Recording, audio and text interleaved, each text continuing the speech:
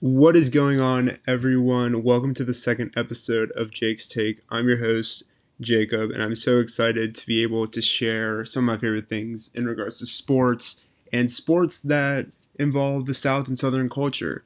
Last week, I did mention how we were going to talk more about the Pelicans, so this week we are going to dive in to some more exciting stuff in regards to the New Orleans Pelicans, whether it's from their amazing turnaround to how Willie Green is now a dark horse coach of the year candidate to what exactly is going on with Zion Williamson and what does Pels 12 mean?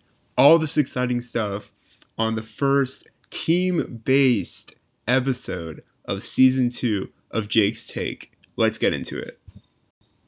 So, the New Orleans Pelicans started the season 1-6. And they were 0-4. That's right, 0-4 at home in their first 7 games in October. And while this was obviously a new team and a young team, people are going to be nervous, people are going to be scared. And it was pretty frightening to be a New Orleans Pelicans fan and see them start off that bad because not only were these close losses, but they were just not gelling together yet. There just seemed to be something off. And then it happened. A game against Memphis on November 13th kind of turned things around. Obviously, this team started out 1-12. There aren't many teams that are going to start out 1-12 and then go on and have a successful year. If you're 1-12, most people are saying, all right, you should tank. You should decide to forget everything about the season, just focus on the future. And I'm pretty sure there were a lot of fans who were thinking that too, because you're already without Zion Williamson, who is your centerpiece of your organization. You just had a bunch of players go other places. You had Lonzo go to Chicago. You had JJ Redick retire after you had traded him away the year before. And now you have so many new faces. You have a rookie starting in the lineup named Herb Jones. And as someone who is a huge Alabama basketball fan and graduated from Alabama, I'm a big Herb Jones fan. But you're putting Herb Jones in the Zion spot. And it all just was crazy because you see the Pelicans get out to the start, and then there's talk about, well, it's because they're a small market, or oh my gosh, it's because that they're a football city, and then people are saying, should the team be moved? And obviously the answer is no, because they turn things around. So first of all, shut up Kendrick Perkins, sorry. But second of all, it's just so important to see the turnaround from this team. Yes, their records weren't exciting in the beginning. October, they're 1-6. November, they're 5-11. December, they're 7-5. January, they're 5-10. And then you get to February, and they're 7-4. And I know that's not too exciting because you look at the records that the Phoenix Suns have, that the Miami Heat has. But 7-4 is amazing, but here's the better part too. They were 5-0 on the road. They went into Detroit, they won. They went into Denver and won. They went into Houston and won. Now I know that Detroit and Houston aren't probably going to be the most exciting games, most memorable games, but it's still important. But here are the other important ones. They go into Phoenix and Los Angeles, and they win. And that's where the start of a 4-game win streak comes from that closes out February and goes into March. And you're also playing these with, by the way, a brand new player. You give up one of your most liked players in Josh Hart, and you bring in CJ McCollum, and he takes on that role of leader right away. He does amazing. He is becoming the focal point. He's the leader now, and this guy just came here. He comes here, and almost 2 months ago, it's his team now, and he's becoming such a powerful presence in this locker room that they're rallying around him. He's never been in New Orleans before. Maybe he has, but this is just incredible how he was able to accomplish so much. You look at the rest of the record. Obviously, they're not the most exciting because 8-7 in March, but then you get to April, and they are now 3-2 in April. They have one game left against Golden State. Now they are in the 9th seed. They have secured an opportunity to play in the play-in tournament. And that means so much for this organization because people have had all the doubters about, well, they let Chris Paul go. They let Anthony Davis go. Zion eventually wants to leave too. Well, they're trending upward. And it's all because of how this all comes back to Willie Green. He's been able to accomplish so much. And he turned around a team that there were games where they were playing without Brandon Ingram. There was obviously no Zion. They traded away Josh Hart. Oh, and by the way, they just discovered that Jackson Hayes is a much better forward than center. So you have to give this team credit, especially in the Western Conference where you have the Phoenix Suns with the best record. Oh, and you want to know who's in the same division as the Pelicans? Ja Morant and the Grizzlies. It's crazy how much has changed in this division and in this conference. And in order for them to be competitive, Willie's been able to step up to this challenge. Yes, I know it's not the prettiest record and it's not a winning record, but they've been winning when it matters. And they've been winning with defense and definitely a crazy mix of not even small ball, but large basketball. Instead of putting multiple small guards there, you're going to put on, let's say, 4 bigs. You heard me right, 4 bigs. Let's make sure that they don't know how to defend against our size. So it's so great to see what they've been able to accomplish this year, especially starting with 1-12 start and then going on the road and beating some good teams and now having the opportunity to be the host for their play-in tournament. And no matter what happens, it's been a great year. And by the way, they also got the Lakers top pick. So that's pretty sweet to see too. You are tuned in to Jake's Take here on Anchor and Spotify and wherever you get your daily podcasts. So the next thing I want to focus on is Willie Green and not only how he's turned around the Pelicans this year, but how he's been able to do it and how he's actually probably a dark horse candidate for Coach of the Year. Well, maybe in my eyes he is, but I think along with the rest of New Orleans faithful, he should be getting considerations. If Tom Thibodeau can be Coach of the Year last year, then I think that should allow Willie Green to be in that same consideration. He is doing a great job. He was not working with much. He didn't have Zion. He didn't have Lonzo, who was gone in a signing trade. They had to kind of put pieces together. And for a while, too, there wasn't a true point guard on the team. So you have to look at it and see how much he was able to accomplish in such a short period of time. And now they're able to, move forward. Now they're hosting the play-in game. That's just huge because when was the last time the Pelicans went to the playoffs? That was in 2018, and most of the people on that team aren't even there anymore.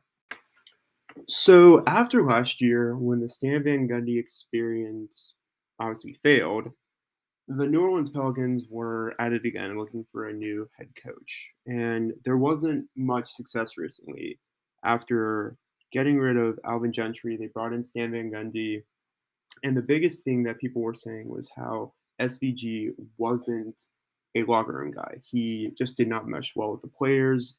And that was something that it sounded like David Griffin and the team heard and said, we need to find someone who can be team oriented, who can gel well. And that solution can kind of mean a few different things. If you look at it in one perspective, that could mean let's find a coach who has a history of gelling really well with the team, but let's also find someone who might be a little on the younger side. You saw how the Steve Nash experiment worked and how he's doing amazing things in Brooklyn. But then you also could have thought of a few other things. Jason Kidd was coming up, Chauncey Billups was coming up. And then, kind of out of nowhere, there came Willie Green, and it was a little surprising. But then they started thinking about it, and they saw that not only did Willie Green play one season in New Orleans, but he also has a great relationship with Chris Paul.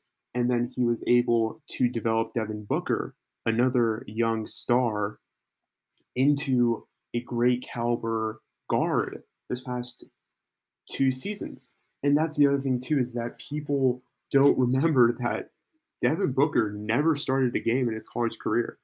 Yeah, it's crazy. So you realize, wow, Willie Green accomplished so much, and he comes in, he doesn't have a true guard. He has Brandon Ingram, who's an all-star, but you don't have Lonzo, and you have Josh Hart, but Josh Hart is kind of all over the place. Then you have Trey Murphy and Herb Jones who are coming in, but then you also get this kid named Jose Alvarado, and he's undrafted and he plays with a giant chip on his shoulder, probably the size of a boulder, and he's just been dominating and doing wonderful things. So we have to give all this credit to Willie Green, but we also have to give the credit to other people too, like Coach Weatherspoon, Swing Cash, even David Griffin, because this is a big move that they brought in. They brought in someone who was from the Monty Williams coaching tree and is paid off in such dividends. And even though his record isn't the best, it's also just how he's been able to be active in the community. He was out at Mardi Gras. He is, participating in all the videos and all the fun. He's at shoot arounds. His son was yesterday playing with a basketball at the game. It's just things that this team has needed.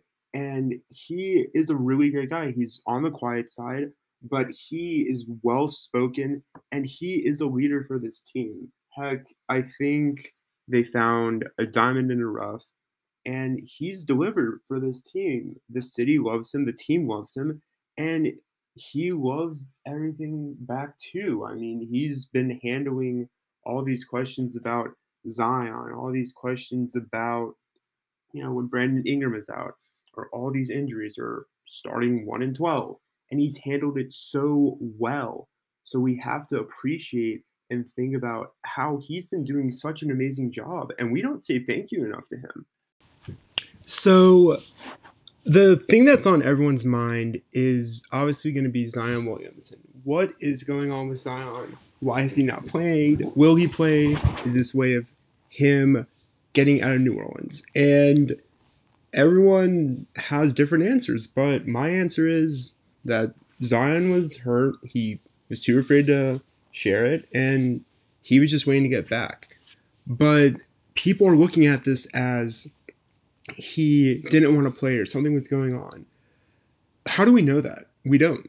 He is a great player, but he's also a very young player too, and he might just not have been prepared for conditioning or something must have changed.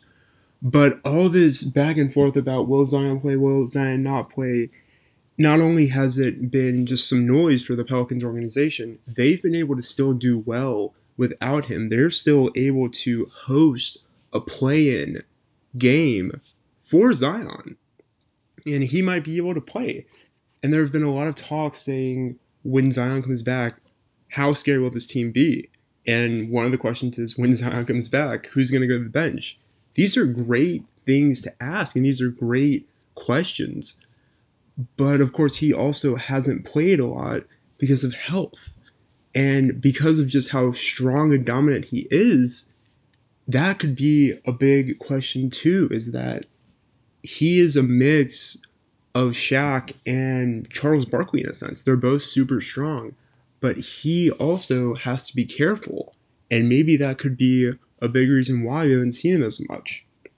I don't truly know what's going on, but I think right now he just still needs some time to grow up and develop. He's around the team loves him, he loves the team, and that's what matters. but I think he still needs to mature. Drafting him and people pegging him as this is your team now, he was a 19-year-old kid. You can't give him all of that right away. He still needs to develop. And I think after some time, you've seen the results with Brandon Ingram with Willie, Jackson Hayes with Willie, Herb with Willie. I think Zion can be a dominant player under Willie Green's system. Finally, the last thing I want to get into is Pels 12. If you've been on Twitter and been seeing a lot of the different Twitter spaces or a lot of different things in regards to the New Orleans Pelicans, you might have been seeing something in regards to Pels 12. And Pels 12 is actually a play on the words from JJ Redick, who had tweeted out something in regards to Pelicans fans and said, all 12 of you. Well, rather than people using that as a negative, they actually turned it into a calling. They started creating more groups, and the Pels 12 has slowly grown into a giant group of fans of the New Orleans Pelicans team. There are people who are fans from all over, whether they're from the state of Louisiana or whether they're in other countries, and it's just grown so much. And I had to say thank you, JJ Redick, for that, because New Orleans is one of those teams that is full of culture. It has Mardi Gras. It has so much Cajun and French history.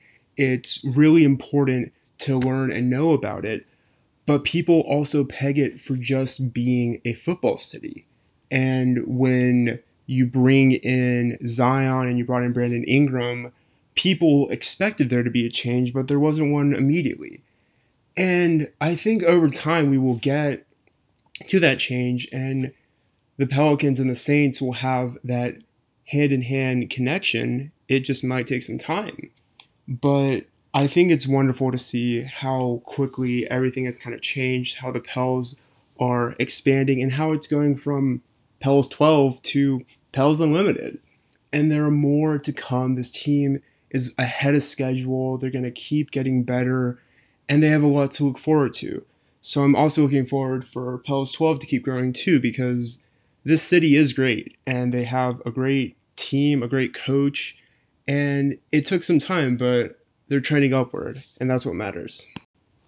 That's going to do for today's episode of Jake's Take. I am so excited to continue sharing more information and more about just the culture of the South and the importance of sports in regards to it. Obviously, we want to see our small hometown market teams continue to grow and fight for a playoff push. Our next episode is going to feature the city of Atlanta. They just won the World Series, and I think that's pretty big because now we can see that the South is starting to become more talented again, and it's definitely exciting, and I cannot wait to dive into that. As always, thank you for checking out Jake's Take. I'm Jacob. You can find this podcast on Anchor, Spotify, and I hope everyone can continue to enjoy these stories about sports in the South and continue to grow as I have. See you later.